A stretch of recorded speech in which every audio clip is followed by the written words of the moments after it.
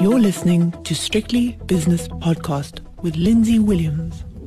The JSE has closed its doors for another day, so it's time for the 5 o'clock shadow. And as always on a Tuesday, it's the double-header Dream Team edition. And tonight we have David Shapiro from Sasfin Securities and a special guest appearance from Joanne Baynham from Sterling Private Wealth in Cape Town. Joanne, you've been very, very vocal. Welcome, by the way. You've been very, very vocal on Twitter. And I sense this sort of inner, not anger, but inner frustration when it comes to the local and international markets. And particularly when you forwarded me that thing from Neil Ferguson, the economic historian, which was long and detailed, but very, very good. So just give us a sort of general idea of what you're feeling about markets at the moment. Okay, so what I'm feeling about markets at the moment is a lot of negativity, and people will tell you, oh, but that's only noise. And it's true. There's a lot of bad news out at the moment, and traditionally one would just go and rush and buy the market because that's a great time to buy. But I still don't find valuations compelling.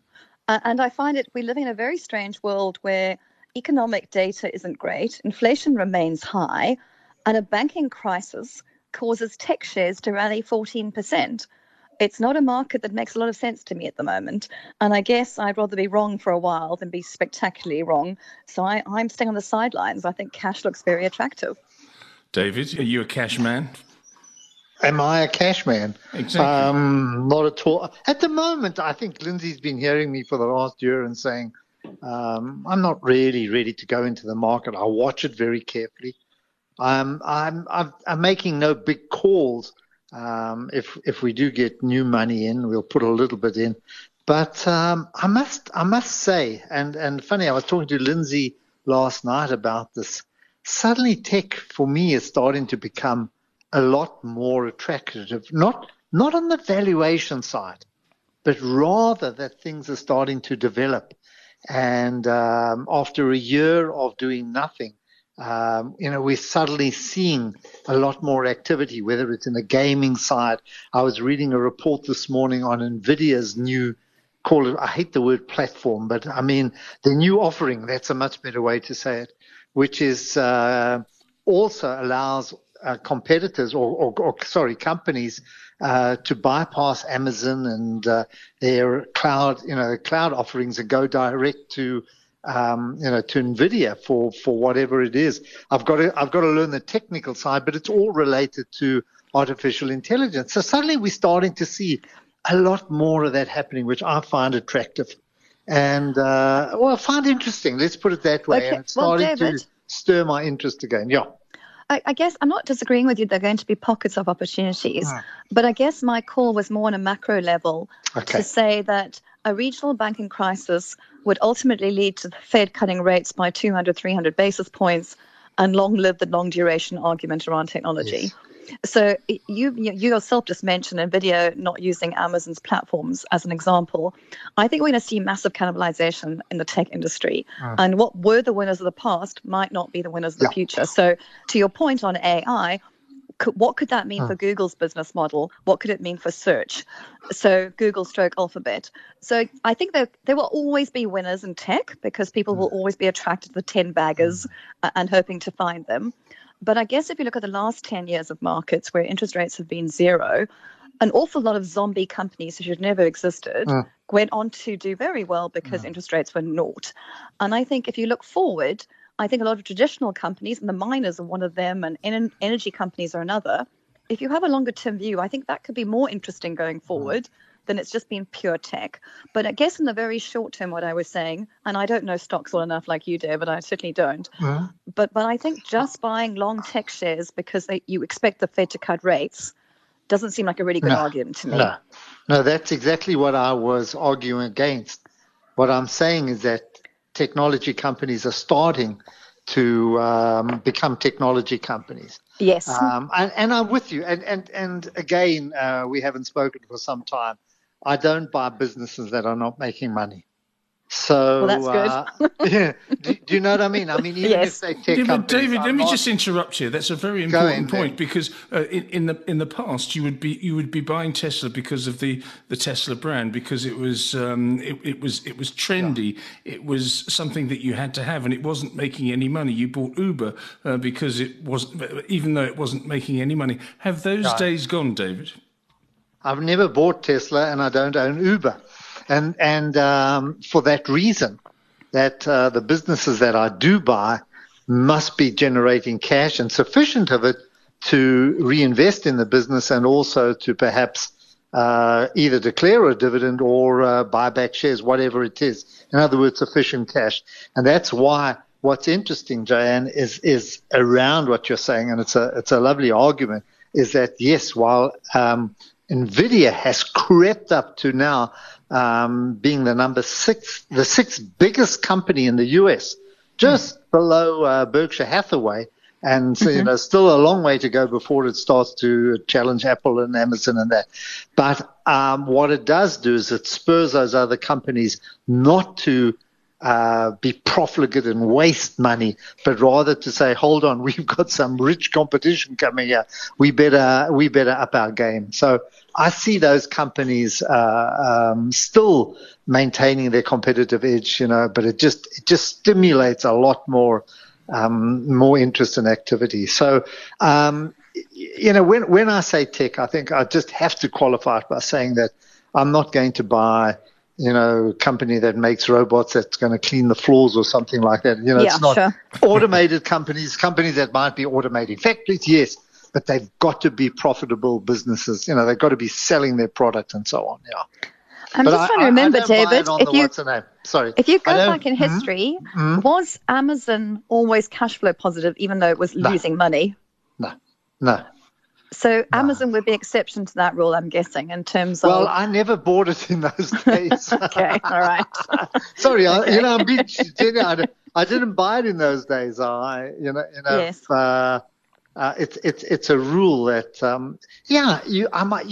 Joanne, you can buy these if you're a speculative at your own money, but when you're looking after other people's money, you can't be frivolous or, as we say, go to cheder, go to Hebrew school on your client's pension. No, you can't. But Lindsay, to answer your question, though, yes. I do think the rules of engagement are changing. And I think whilst David might not have bought the Teslas of the world and might not have bought a lot of these Ubers, etc., an awful lot of people have.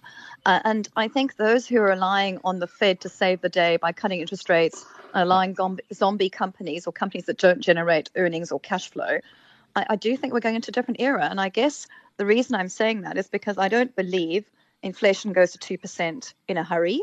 And even though I think inflation has probably peaked and is going down, I think we're going to have higher inflation in the years going forward than we've had in the past, which ultimately means there's a cost of capital. It's something you and I drone on about in all these calls with you when we talk. I think you're going to look at your portfolio very differently today. So in the case of David, he's always cared about cash flow and earnings. That's probably not a change to his business model. But for a lot of people who've looked at shares, they didn't care what the cost of capital was. And I think it'll be important going forward. Okay, let's have a look at this now, Joanne. I'll stay with you because the US 10-year yield, which is the one I watch, I'm not fancy enough to look at the 2-year and look at the yield curve and everything. I look at the 10-year. It's 356 at the moment, and it was 330 a couple of days ago, and everyone was saying, well, that's it. The Fed is on pause now and maybe even start to cut rates early 2024 or end of 2023. Now, suddenly, I see the headlines. No, they're betting on the fact that rates are going to continue to rise. Joanne, where do you stand on this one, having read the Neil Ferguson article and also other bodies of evidence? Well, not even looking at Niall Ferguson. It's not if you Niall. Look back, no, you mustn't say Niall. He was in my studio. He was in my studio in Cape Town, and I said Niall Ferguson, and David will understand this because there was a footballer called Niall. What was his name? David. He used to play for Arsenal. Niall something or other. Neil. Oh, God, I'll find it. Yeah, you'll find it. Okay. Anyway, he stopped the interview when I said Neil, welcome. He said, no, stop now. I called him Niall, and anyway, the fact is it's Neil. But anyway, go on. Okay. All right, back to Neil. Okay. Thank you. Let's make it much simpler. If I look at what the BOE did after the gilt crisis in the UK, remember those pension funds were in big trouble, and they tried to bail them out. They supported them. They bought the gilts and helped out, but they didn't stop raising interest rates. And I think if you look what's happening in the US, they're trying to bail out the regional banks. They're trying to fix a problem, which I think a lot of the regional banks are of their own doing. I think if you look at regional banks, it's an asset management problem, not a credit problem at the moment, but I think that might change. I don't think the Fed has to cut rates to save these companies. And so therefore, I'm not buying into the whole we should be cutting rates, go long duration assets. So the fact that regional banks are now apparently okay, that was yesterday's announcement, it makes perfect sense to me that US Treasuries yields should start rising again, because the only reason they were falling is that they were trying to game the Fed. The very same Fed who'd said, we're not cutting rates, so please don't expect it. Though admittedly, I don't think a lot of people take anything the Fed says seriously at the moment. And I know that's a big thing to say, but this is the same people that called it transitory. These are the same guys that should have raised rates an awfully long time ago. These are the same guys who should have cut rates a long time ago. I think they are, I don't think they're doing a particularly good job, and that's probably saying a lot. Okay, David. You're not so much a macro man, are you? You're a stock man, stock specific man. You only invest in companies that are making money, cash flow positive, have good balance sheets, have good management, that sort of thing. But you look at macro on the side. What do you think about what Joanne has just said? No, I think she's 100% right. I don't disagree with her in any way whatsoever. I don't think that the Fed will necessarily cut rates. It will only cut rates when the economy really starts to fall. What I do think, though, and what I do believe is that they have to just pause and reflect on what's happening, because I don't think they fully understand what this means, which to interpret, just to go forward, we don't know whether this is the end. Although things have settled down now, we have no idea what will happen next month or the month thereafter. And Joanne, what staggers me, and you're also a CA, what staggers me is how banks were allowed to get away without marking to market, or at least disclose that in their reports, and that no one watched that. I cannot. But David, my understanding is they did disclose it. And that was okay. It was in the footnotes, apparently, somewhere. Yes. Yeah. So what we're arguing is the whole hold to maturity versus hold market to market. Yes. I'm far more okay. So the accounting argument, let's not go there right away because it's too easy sometimes. But the other argument is, you're an asset manager, David. Yes. And I've yet to meet a South African fund manager who wanted to buy US Treasuries when they were at 1% or 0.5%, wherever they got to. I didn't meet a single South African fund manager who wanted to do that. And yet banks in the States were holding as much of the stuff as they could. Right. It wasn't like the Fed didn't give people a few clues that rates were going up, okay? No. So it wasn't like the Fed went from 0% to 5% in one day. They've done it over a period of time. So why weren't they doing interest rate swaps? The big banks no idea. Were. And so apart from the fact that, there's accounting disclosure argument, there's also a poor asset management, because this was not bad debt as such. This was poor asset management on the bank's deposits. Yeah. But there's another issue that also really gets to me, is if you look at bank deposits in America, if you were earning 0% on your bank deposit and you could earn, let's call it 4 to 5% on a money market account, it's perfectly rational that you would do that because you were earning no money on your money. Why were banks not increasing margins on deposits? Okay, they weren't, because net interest margins would have fallen. Well, then maybe what the inverted yield curve was telling you was the banks couldn't lend money, so they shouldn't have been taking deposits in the first place. If you can't lend that money on and make money out of it... That's the problem, is that you can't not... The only way you can not take deposits is not paying interest rates.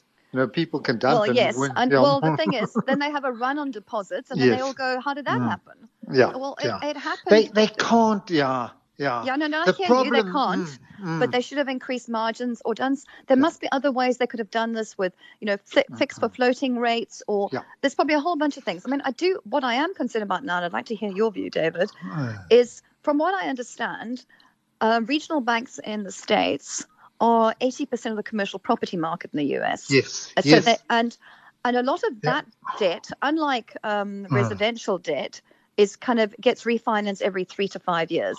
And there's a lot of commercial property debt having to be refinanced pretty soon. Is there not a concern there, given occupancy rates, given higher interest rates, that we could have a potential bad debt problem now in regional banks? Oh, that's what I'm saying. That's the point. We're not over the issue yet.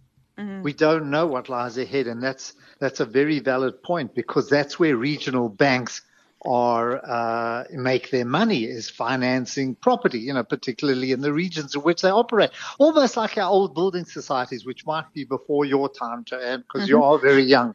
Oh, you're very young. I can tell you, I can tell you her real age off air, David. But anyway, go on. Okay, enough, gentlemen. We had those building societies, and if you go into the failure of those building societies, it was exactly what happened now in a very similar way, where they were lending long and borrowing short. So many people had their building society books. I mean, it's classic failure, and I think this is the big problem. That those regional banks face at the moment is any kind of pressure on those property markets, because that's where they were lending the money. They weren't lending it to large businesses who were going into huge developments and so on. It's on those loans that they made their money. So we're still very nervous, or still very cautious about the banking crisis. And I think the Fed is very aware of it and needs to improve its risk management side of it. And I think I'm watching now on my screen, of course, is the Congress now, having a go at what happened here and starting to ask questions about the so-called banking crisis. And I think there are a lot of sweaty people, having to answer those questions. So, Joanne, this should not have happened. You didn't believe it was going to happen, or you might have been, because you're probably a lot more conscientious about this side. But I don't think anybody thought that, having come out of 2008 and 2009, we were going to face these kind of issues, because we thought the regulations were in place. They would have stopped any kind of, or poor administration, because this is poor asset management, as you said. Poor, it's not the regulations, just poor application of those regulations. But now, from what I understand, David, and probably people know this, is that there were regulations in place. Yes. But Trump rewrote the rules that banks under $250 billion didn't have to follow these same regulations as the big ones. Okay. So I don't think we've got a banking crisis in the traditional sense of the big banks. And, we've had this European story, but I think Credit Suisse is a totally different story all of its own. I think they like to blame SVB, but I think they were crooked from day one. So I think their comeuppances come their way. But there is a worry about what it means for economic growth, though. So even if the commercial property market doesn't collapse in a heap and there's some clever structuring, it's very hard to believe that regional banks are going to be rushing to lend money to people if they can't make margin on it. No. So that continues to be a pressure point on the US economy. And I guess perhaps that's why tech shares have gone up, because they're growth is more certain. Maybe that's part of the argument. But I guess I look at the markets and I go, well, where do I want to invest clients' money? And I think there are probably better opportunities in other places. You talk about tech, but surely Chinese tech looks interesting. I mean, I haven't read the comments today, but I see Alibaba's about to split They're in 6 splitting ways. up into 6 different divisions. Yeah, I mean, is that unlocking value? Is that a good thing? What do you think? Well, let David speak on this one, because I don't understand stocks. No, he's splitting it. Jack Ma is back, and they're going to split into 6 different divisions, all of which are commercially viable and all of which will raise money. So he'll have apparently a cloud division, a commerce division, a logistics division, whatever it is. I'm just kind of guessing, knowing the business, how they would break it up. So I think the hope is that each division can stand on its own, and I think there might be a change of heart in the Chinese government in order to try and promote growth once more. I remain very skeptical. I think from a political point of view, I would take a step back. I still think that they're going to have to kowtow. They're still going to have to pay homage to Mr. Xi and not be able to go on their own as they have. The fact that Jack Ma is back, I don't know what they promised him, and but even the fact that he fled and was or had to flee or just decided to seek refuge somewhere else tells you a big story. But David, that's Alibaba, right? And people aren't noticeably skeptical about China at the moment. Like, I don't fully understand it, but I see the Hong Kong pig is under pressure at the moment as money keeps leaving China. And, you've got comments about the $60 billion lifeline that the Fed is giving, and people are saying it's Chinese using the money. So there's lots of weird stories out there. I don't know if you remember the Mark Mobius one, who said he couldn't get his money out of China at the moment. Yes. So there are lots of kind of weird stories. But then we have Naspers and Prosus and the JSE. And these shares are up spectacularly. Given your comment on Alibaba, I'm just curious, what does that mean for you for Naspers and Prosus? Well, they're buying back their shares. They're spending billions. That's an underpin. Okay, that's the underpin you need. Okay, that's all they're doing. I mean, don't get me into that side of the market, because they're doing nothing else other than selling out of. For the meantime, but they will continue to sell out at 10 cents, buy back their shares to close the gap, and then waste whatever money they do have left on other kind of areas, tech areas such as food delivery and other things which are never going to make them money. But I mean, as long as they buying back at the rate they are, billions. Yeah, Joanne, I follow the volumes on the JSE every day. And to be honest, if it wasn't for them, there would be no stock exchange on there would be no JSE. There is no volume. That's very scary. There is no volume. But over and above them buying their own shares. Poor Lindsay's not getting a word in. No, I love it. She's just been downstairs, made a piece of toast with some bovril on it, and I've come back and the tea, and I'm doing it now. Are you still talking, you two? That's fantastic. Except David, what I would say is, from what I haven't looked lately, the last time I looked, Tencent was up like 90% from its low. So it's not purely just a share buyback argument. It's also the fact that Tencent has done very well. So whilst we might all be terribly skeptical about China, I think what it reminds people who are listening to this is, price is what you pay, value is what you get. And a lot of these tech companies in China were so beaten up that even with all the bad news out there, you could buy them. And I guess that's when I look at the markets, I go, well, if everyone's really bullish about something, I get a bit worried. Okay, let me tell you something about China now. And it's a frivolous thing, but it tells you a lot about the sensitivity that China has. It's a xenophobic country that is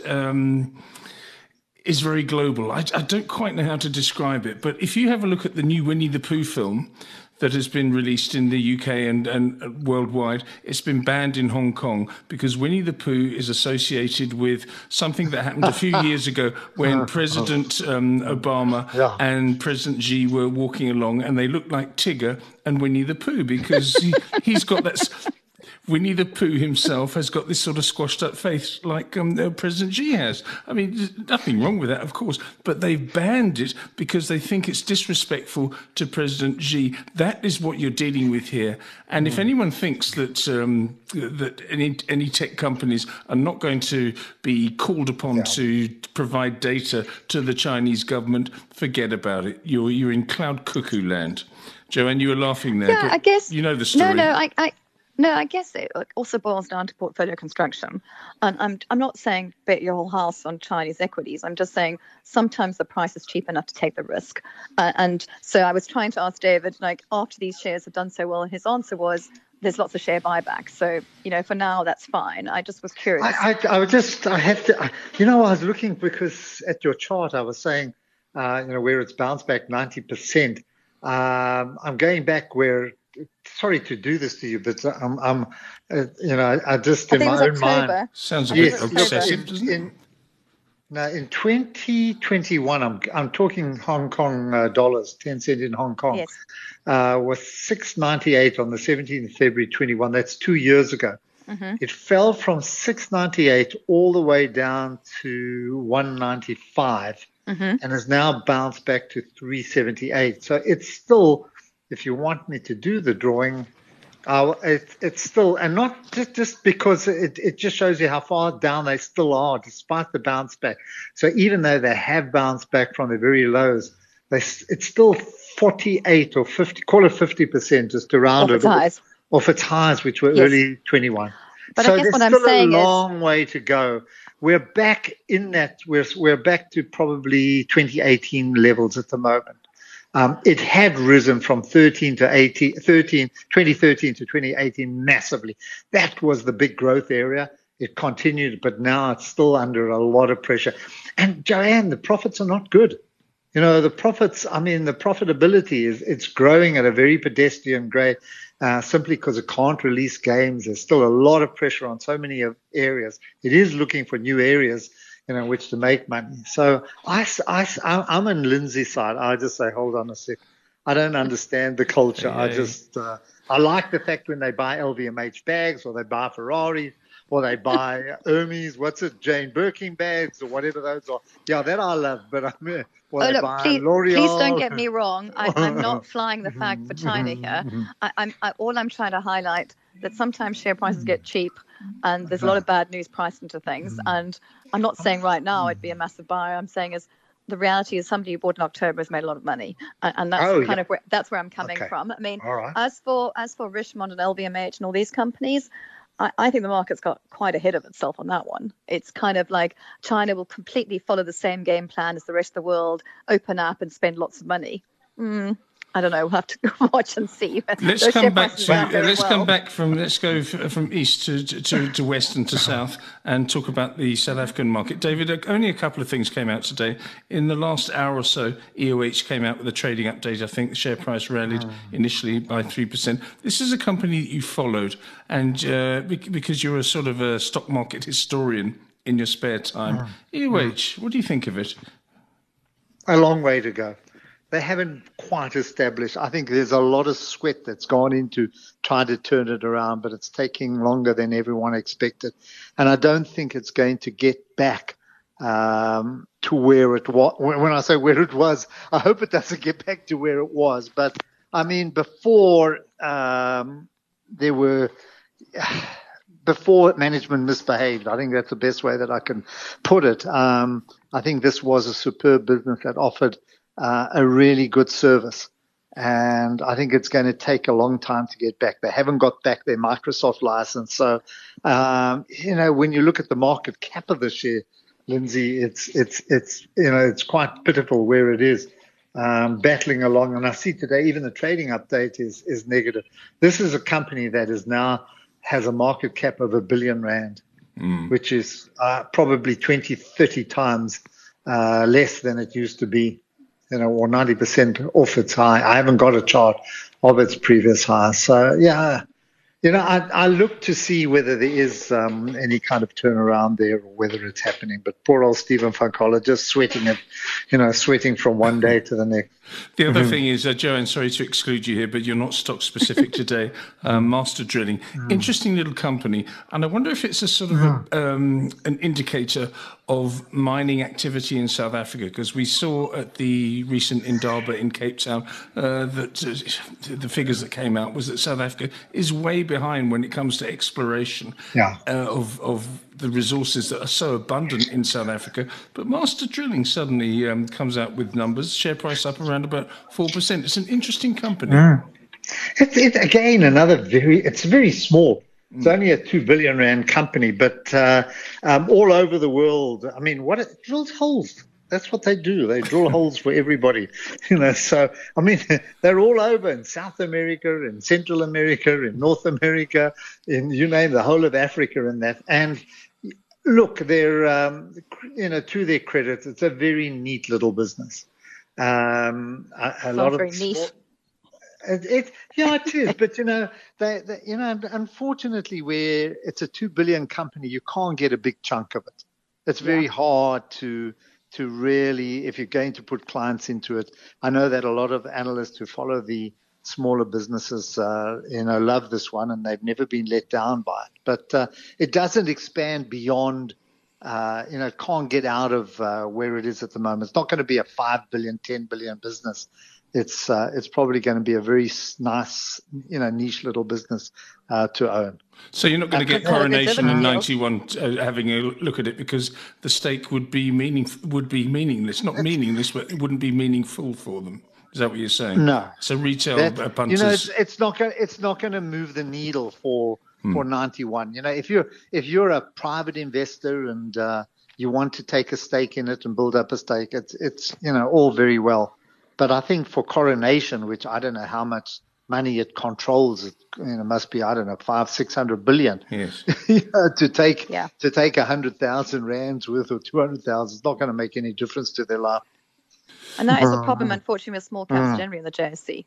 I mean, I speak to a lot of the guys who say the large funds today are finding it very difficult to buy these funds, and it's a massive problem, actually. Even some of the large cap stocks, some of these guys are struggling to buy these days. So you mentioned earlier, David, which I was quite sad to hear, that it wasn't for the NASPAS trade and the market would be quite quiet. That's terribly sad to hear that. It would not exist. I've been doing a bit of work because I've been updating my figures, and the JSE is worth, call it 20 trillion rand. Okay. Mm-hmm. The first 7 companies, none of which do any business in South Africa, and I'll give you their names if you want. Mm-hmm. The first 7 companies make up 66% of that 20 trillion. That's the JSE. So I'll rattle them off. Process, BHP Billiton, Anheuser-Busch, Richmond, British American Tobacco, Naspers, Glencore. Those are the first 7. And they account for 66% of the market cap. I spend my entire life interviewing managers, and the thing I ask them all the time these days, and they all tell me local is lekker, and I go, is local even local? It's not. Is it even local? Yeah, and they look at me like I'm mad, and I go, you're deciding to buy, when you talk about offshore assets, you're deciding to buy them in South Africa rather than buying them somewhere else. Yeah. But you're buying offshore assets. You're just calling them something else. I've got another. What I say is that by doing that, you are buying South Africa. You are buying offshore. So I'm saying, why buy in a spaza when you can buy in a supermarket? In other words, you don't have to buy them here. No, to say that. No, but David, that's what I tell my clients. I go, if you're really bullish resource shares, you don't have to buy the JSE because, unfortunately, if you're really bullish the ESG concerns, then they're not necessarily all the right resource shares in South Africa. And I think Glencore is different, and I think BHP Billiton's different. But the platinum miners arguably aren't going to have be the same beneficiaries of the ESG trade as say copper is. It's just not. And so the JSE, if we don't get this local economy going and to drive the domestic ink side of things, there are problems ahead. No, totally. What do you mean for the JSE? Just Joanne, qualify that, because David and I spoke about this last night, and I said the demise of the JSE has started, but it's going to be precipitated by if any of those 7 stocks that David spoke about decide, you know what, it's lovely. This is a legacy issue. We love being on the JSE because we used to do business here, but we're not doing business here anymore. So we're going to just cancel our listing and stay where we are. Joanne, I mean, is that a possibility over the next 20, 25 years or so?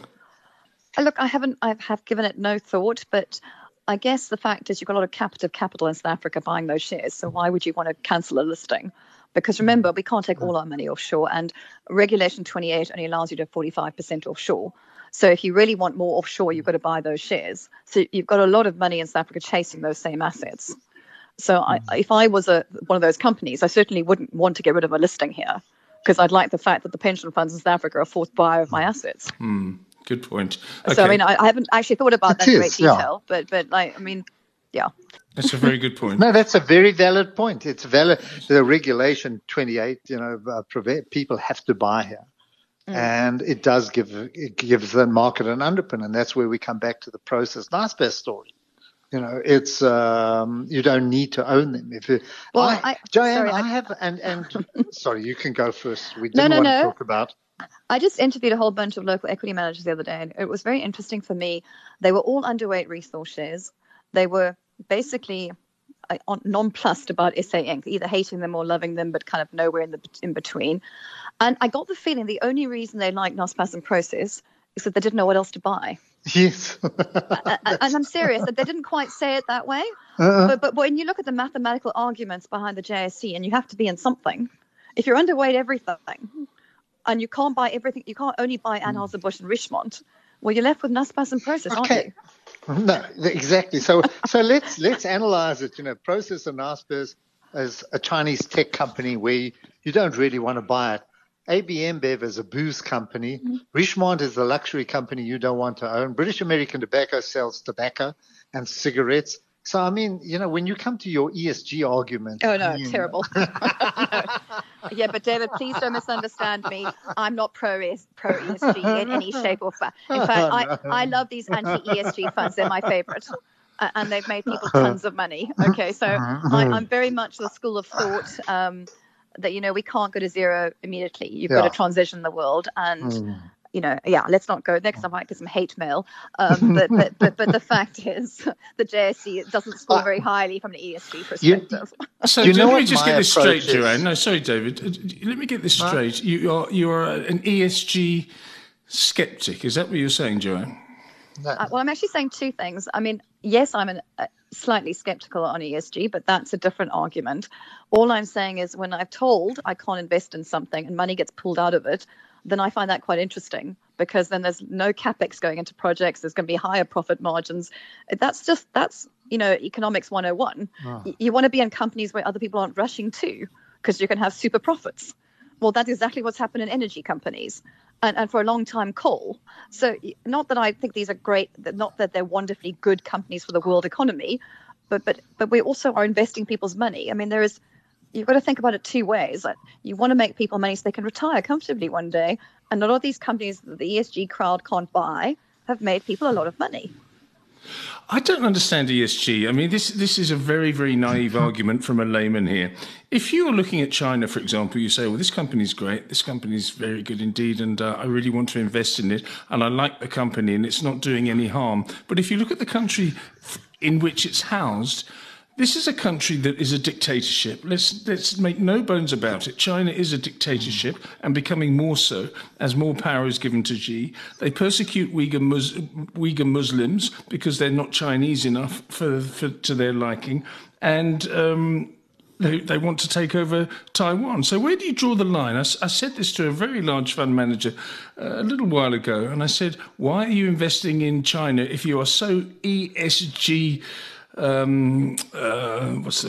ESG, and he said, well, it's a very, very good question and I can't answer it. So is it company specific or is it country specific? Lindsay, I find it's a little bit hypocritical. I've asked that question to lots of ESG people, okay, and they all just pretend they didn't hear the question. Exactly. Okay, so I have asked that question many times because I've gone, okay, you're so totally pro, these are like ESG friendly, it's not polluting the planet, it's looking after its people properly, but you're buying in China. Despotic government that does the most dreadful things, and yet you say that's fine. No, the problem with ESG, though, is this transitioning element of ESG. So they get away with murder by just saying, oh, well, one day it'll be a good company, so I'm buying it today because one day it'll be nice. And that's all they have to do. Okay, that's the reality of it. You shouldn't buy a fund because it's got ESG metrics. Buy a fund because, okay, let's put it a different way. Businesses that do bad things to the environment will ultimately have bad profit margins because they will have an oil spill or something bad will go wrong. That's something that's not sustainable earnings. But we've been doing that for years. David, when you've been analyzing companies, you've been doing that, looking at their business practices, their governance. This is not a newfangled idea you've come up with. You've done it all your life. So why should be an ESG? Why should it suddenly be something that's prescriptive? That's such a good point, because I don't care about ESG. That doesn't mean I don't care about ESG, because what I was going to say earlier on is that my approach to the market is very simple. If you can't do it in 20 shares, you're not going to be able to do it in 200 shares. So I'm always believe that you keep your investments short. You choose 20 very, very good companies. But to choose those companies, you have to do investigate. What do they do? That's why I was cynically saying they make cigarettes. I can't buy a cigarette company. I cannot buy a tobacco company. And, the same applies, in my view, to gambling and so on. And yes, you might say, well, in one of the tech companies somewhere along the line, there's a small gaming business. I don't know. But I'm saying that's exactly what you have to do. You have to be satisfied with the business model. You have to be satisfied with management. And it takes time to understand and learn about management. You have to follow them. That's why I can't go into Tesla. I just despise the man. I do not. Really? Do you know what I mean? That's a strong word. You despise Elon Musk. you know what happened? I credit to what he does. He's a brilliant man, and I can't fault that. But as a personality, I can't take him, and especially that he's pro-Trump. That even makes him worse, So for that reason, I will not buy Tesla. Just because of the man running the business. And I Sorry, think David, the way you said that, it makes me feel like you're a part of that. For that reason, I'm out. What's that program called on TV when they go, I'm not investing. For that reason, I'm out. The Apprentice or whatever it's called, yeah. Yeah, Apprentice. That sounds like straight out of that book, David. For that reason, I'm out. Okay, well, you've got to have something you stand for. It's a fine principle. What it is. He's a lunatic. Yeah, exactly. Yeah, no, I don't. Yeah, he is a lunatic. And you can see, well, for whatever reason, but I don't take anything away from his motor car or what he's achieved in life and his business brain. It's not that. But I think you've got to know and feel happy with the people that are running the company. And I look at many local companies here and, see the people who are running and say, nah, I'm not going to do them. I know what they do. I know who they are. Nah. Frivolous with their money. But it's I don't want it things to be, like, David, how they treat their staff. It's something as simple as that. That's an ESG principle. And I guess where I'm coming from is that ESG has got, the Europeans have come up with these rules and you can't do this and you can't do that. And I guess where I'm coming from, I've been in markets for a very long time. Good fund managers have always thought about these things. Yeah. It's not like they woke up the one morning and suddenly thought about it. If you're going to suddenly have to pay a lot more for carbon credits, that's going to cost your business more. You've got to think about these things. It's not going to, sorry, Lindsay. Okay, no, you've got to stop now, you two, because we could go on for 2 hours with this stuff, but I have to get onto the markets. Oh, well, Jane's clever. It's nice to have her. Huh? She's smart. Hello. Thanks, David. Only bring smart people on this program. No, I know that. It's lovely. It's so good. Yes, I know. And just shut up for a moment, you two. Let me give you the markets. The dollar rand is strong. It's 18.16. It's 0.5% down for the US dollar. The British pound against the rand is 22.41, a 0.3% fall for the pound. And the euro rand is 19.68, which is... What is that? Down 0.3% as well. Euro dollar 108.44. So the euro has gained by just over 0.25%. British pound 123.45. The mighty pound is bouncing back very nicely indeed. Let's go to commodities now, where we've got the gold price at $19.67 at $15 an ounce. The platinum price down a couple to $9.74, and palladium down 4 to $14.03. Very quiet on the white metal front. If we look at the other commodities. Yeah, back from the brink for the oil prices. West Texas crude is $73.63. Brent crude $79.03, and both of those up around about 1.2%. Natural gas prices, down a little bit. They were down 5% yesterday, just creeping lower once more. What else we got here? S&P 500 futures down very slightly, just hovering above 4,000. The US 10-year Treasury yield... It's creeping higher. It's 3.56%, let's call it. And the South African 10-year closed at 9.91%, which is actually down a couple of basis points. Bitcoin, after that Binance story, it's recovering a little bit. It's just above 27,000, which is up 0.5% on the day. And if we have a look at what's happened on the JSE today, David, as I get up my other screen, what individual shares caught your eye? Sasfin, for whatever reason, had a good bounce today. When I say a good bounce, it was up 5%. I'm not sure the background to that, why all of a sudden Sasfin bounced like that. I don't think because the rand was a little weaker and also the oil price only marginally stronger. So that's a little bit of a mystery. Then it was Durban Deep, which has come up like old shares, Santam, Sappi, Process, Naspers. I've got some information for Joanne just to illustrate, what this means. Just to reinforce the argument. But on the downside, Lindsay, Bytes is a company which goes from 80 Rand to 90 Rand. And now today it's on the downside at 80 Rand, where you can buy it because it's going to go up to 85 Rand. But Bytes was down 2.4%. Richmond down as well. I think just because they heard Joanne's views on what's her name on luxury down She's the oracle. 1.9%. Yeah, Lindsay, I just want to give Joanne some numbers here, and it's really to illustrate what I was saying. Here we go. Today, the total market value that we traded was, say, 24 and a bit billion. Okay, 24 billion today. Naspers made up 14.5% of the Good trade. Heavens. That's incredible. And Process 9 or 10%. So between the two, it was 24% of trade today, Naspers and Process. And they did release the numbers if you want to. So they do give you an update all the time. And Naspers, because it's in rands, for the period 20th of March to 24 March, the group purchased 550,000 shares, average price of what, for a total value of 1.7 trillion rand. Holy moly. Sorry. I apologize. 1.7 billion rand. Yes. 1783, 783 million rand. So it's 1.7 billion rand 1 week. That's their purchases. So that's the reason why I just watch them and say I'm not selling them until such time as they get a little fatigued about buying back shares or they run out of money. Okay. But that's not great for stockbrokers in the JSE, though. No, it's really not great. No, they don't see any of that money. No. No, All right. not at all. If they are trading, it's at a very, very. They're margin. not going to pay. They're going to pay. Yeah. They pay 1 pip or something like Yes. that. Yeah. So. Oh. And in fact, the process. Sorry, Lindsay. That's all right. They also bought back shares for the worth in the same time, $329 million. So work that out. That's even more.